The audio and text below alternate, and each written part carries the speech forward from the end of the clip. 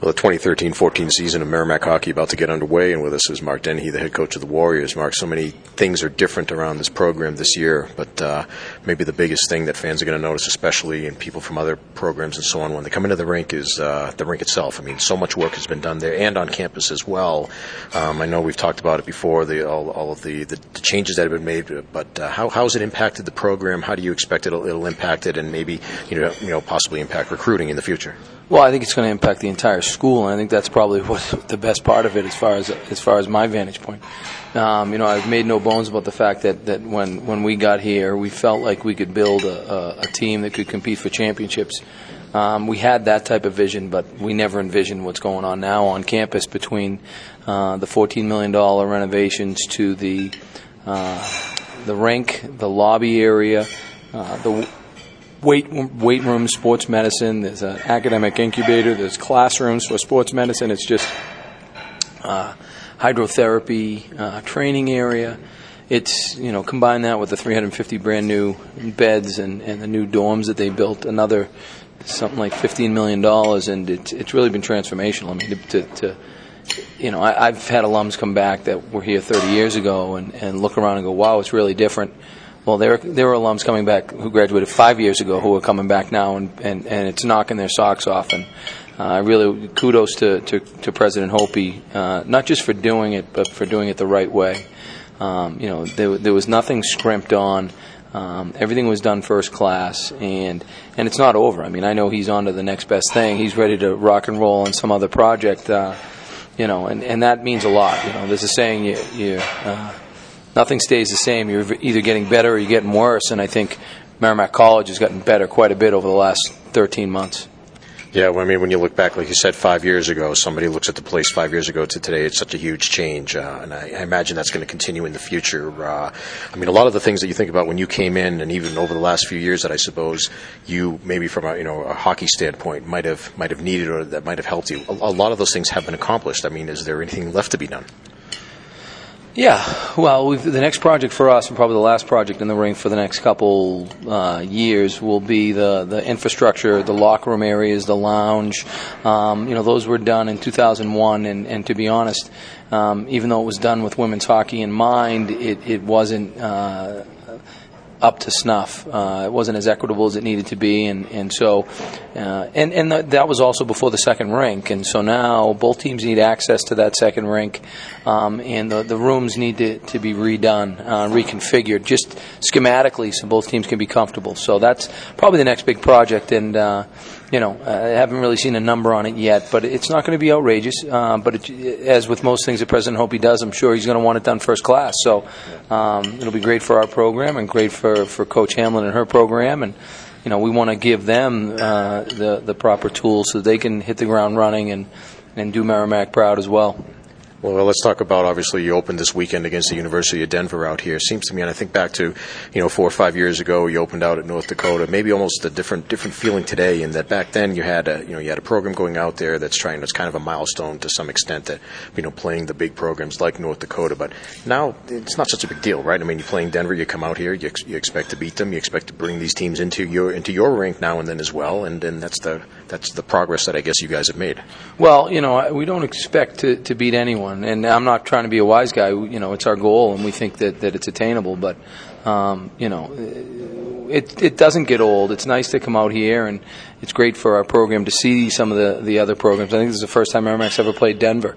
Yeah. But it also, we're not awestruck, and I think looking back on that trip to North Dakota, and you were that was your first trip back, I think. After rejoining the program, and I think we might have had a couple guys that were a little awestruck playing in that first night. We've got a veteran team now, and we've played in a lot of big games, and so as exciting as it is, I don't think we'll be in awe. Let's talk about this veteran team then, coming back. You had such ups and downs last season. You had the 10 games near, the January and into February where you lost only one game. You work your way up to the top of the league. You're in first place at that point, and then only win one of the last 6 games and then drop the games in the quarterfinals. This veteran team coming back off of that last year at those swings, how do they respond to that? How do you expect that they'll respond? Well, you know what? Again, you look back on it and you see them as swings, living in them day to day. I mean, each game was different, and it was nice to have that stretch, in January and February, and those were games that we played pretty well in, and we benefited, we won, but I look at those last 7 games or the last 6 games, and there were plenty of those games that we played well in. We just didn't play well enough to win. As I've said to people, we played some better teams, that played better than we did down the stretch. So, when you're playing the team that ends up winning the thing overall and the runner-up, and you look at the playoffs, it's a little bit different. I mean, we didn't match up, or we didn't play very well, I should say, against BU all year long. At least that we felt that, and I didn't think, I thought they really, we brought out the best in them. So, and they did some things that gave us a lot of problems. But I look back on that sort of end of the season, and you wish it were different. Don't get me wrong; we would have loved to have competed for the regular season and the playoff championship a little bit longer than we did, but. For us, we got to take away that we need to get that much better, and as close as we may have been, it wasn't good enough, and I think that's what spurred our guys on this spring to have the type of spring they had, and obviously they had a good summer because they came back in great shape. Well, obviously, scoring is expected to be one of the cases, the situations where you guys need to try to improve as compared to last year. And John talked about it in his pregame interview with you. You have some known quantities. You have some other guys that you're looking to have step up. But is there an overall, I guess, philosophy or way that you need to play and to be in order to be able, to, as a team, generate more goals? It's funny as you're talking, I'm thinking, because it's not the first time I've been asked the question, and I was thinking about you look at some of the teams that had some more success last year in Hockey East than we did, and with the exception of maybe Boston College that scored 4.5 goals or whatever they did. 3 is the magic number, right? Yeah. You get to 3 and now you're in business, and that's only about a half a goal for us, right? So I go back to Bull Durham and you ask how we're going to do it, and he runs through that Texas leaguer. You know what I mean? It's one hit a week. It's a CNI single. It's a greasy goal. It's a tipped in goal. It's getting a second chance on the power play. I mean, I think we had 93 goals last year. I look at that 100-goal barrier as a key number. You want to be above it on the for column, and you want to be below it on the against column. And if you can do that, then your left-hand column of wins is going to be higher than your right-hand or your middle column of losses. And so, those are the things that we look for. And it's just, again, it's day to day. It's giving yourself chances and then executing properly and really fundamental, stopping in front of the net. Not giving up on pucks, retrievals on power plays, all those things will pay off in the long run and help you get to that 3-goal-a-game barrier, 100-goal max. I think power play is probably going to be one of the keys to that. Able to generate more goals on the man advantage, probably going to contribute to that offense. But one of interesting to watch last week in the game against New Brunswick, using Mike Collins in a couple of different situations. Is that the plan? Is to maybe show the defense a couple of different looks, particularly where he's involved? Well, we're all kind of dabbling. Curtis is overseeing the penalty kill, and Stewie has a group of guys that he's working with on the power play, and I've got a couple group of guys that I'm working with on the power play. And so I think because of that, you're getting some different looks. And now, we've got enough depth where we can put a couple units together and they can bounce it around.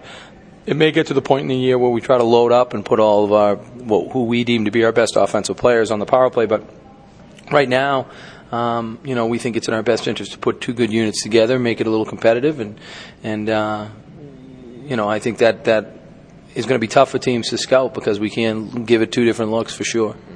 A guy on the blue line who leads you not only on defense but also overall, Jordan Haywood. It's hard to believe that it was 3 years ago that he came in, and now it's the last year that you're going to have him. But he's been such a big part of the program, and obviously as a leader for the last few years. What are your thoughts as he heads into his last year with you? And I mean, it's hard to see in some ways how he could possibly get better, but I know that that's what he wants to do every night. Yeah, well, he's someone that is going to do everything in his powers to get better. And, I look at this senior class, you look at Brendan Ellis and the role he's played in his 4 years here, and all he's done is gotten better. Thomas McCarthy's fought to get in the lineup and was a real stalwart for us last year, and Rhett Bly and how he's made himself indispensable. Sean Bates has come in and really has given us a lot of jump, and Mikey and Sam, and you go right down the line. This is a senior class.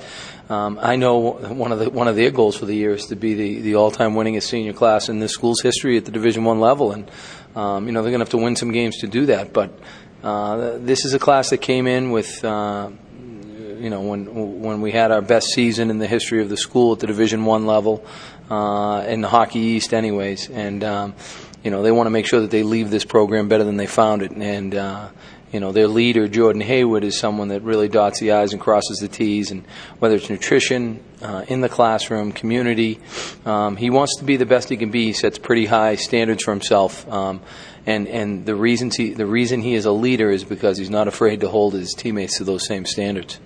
It's a pretty good segue into the next thing I was going to ask you, is the fact that you are so, as compared to last year, so heavy on the seniors, and so many seniors, veterans, guys who've been through it before and have shown that leadership in the past. What do you look for them to do this year for you guys to accomplish what you want to? Well, they've got to live day to day here as well, and they can't get too far ahead of themselves. And it's hard to do, because the closer you get to the end, the faster this thing goes. And as much as you win and lose with your veteran players, it's not just about them. And it's not just about this senior class, it's about the team. And so it's something that we can't lose sight of is, this is about the 27 guys in that locker room, not just the seniors. And they understand that, but it's something that needs to be revisited, is we're going to need everybody in that locker room if we're going to achieve the goals that we've set out for ourselves this year.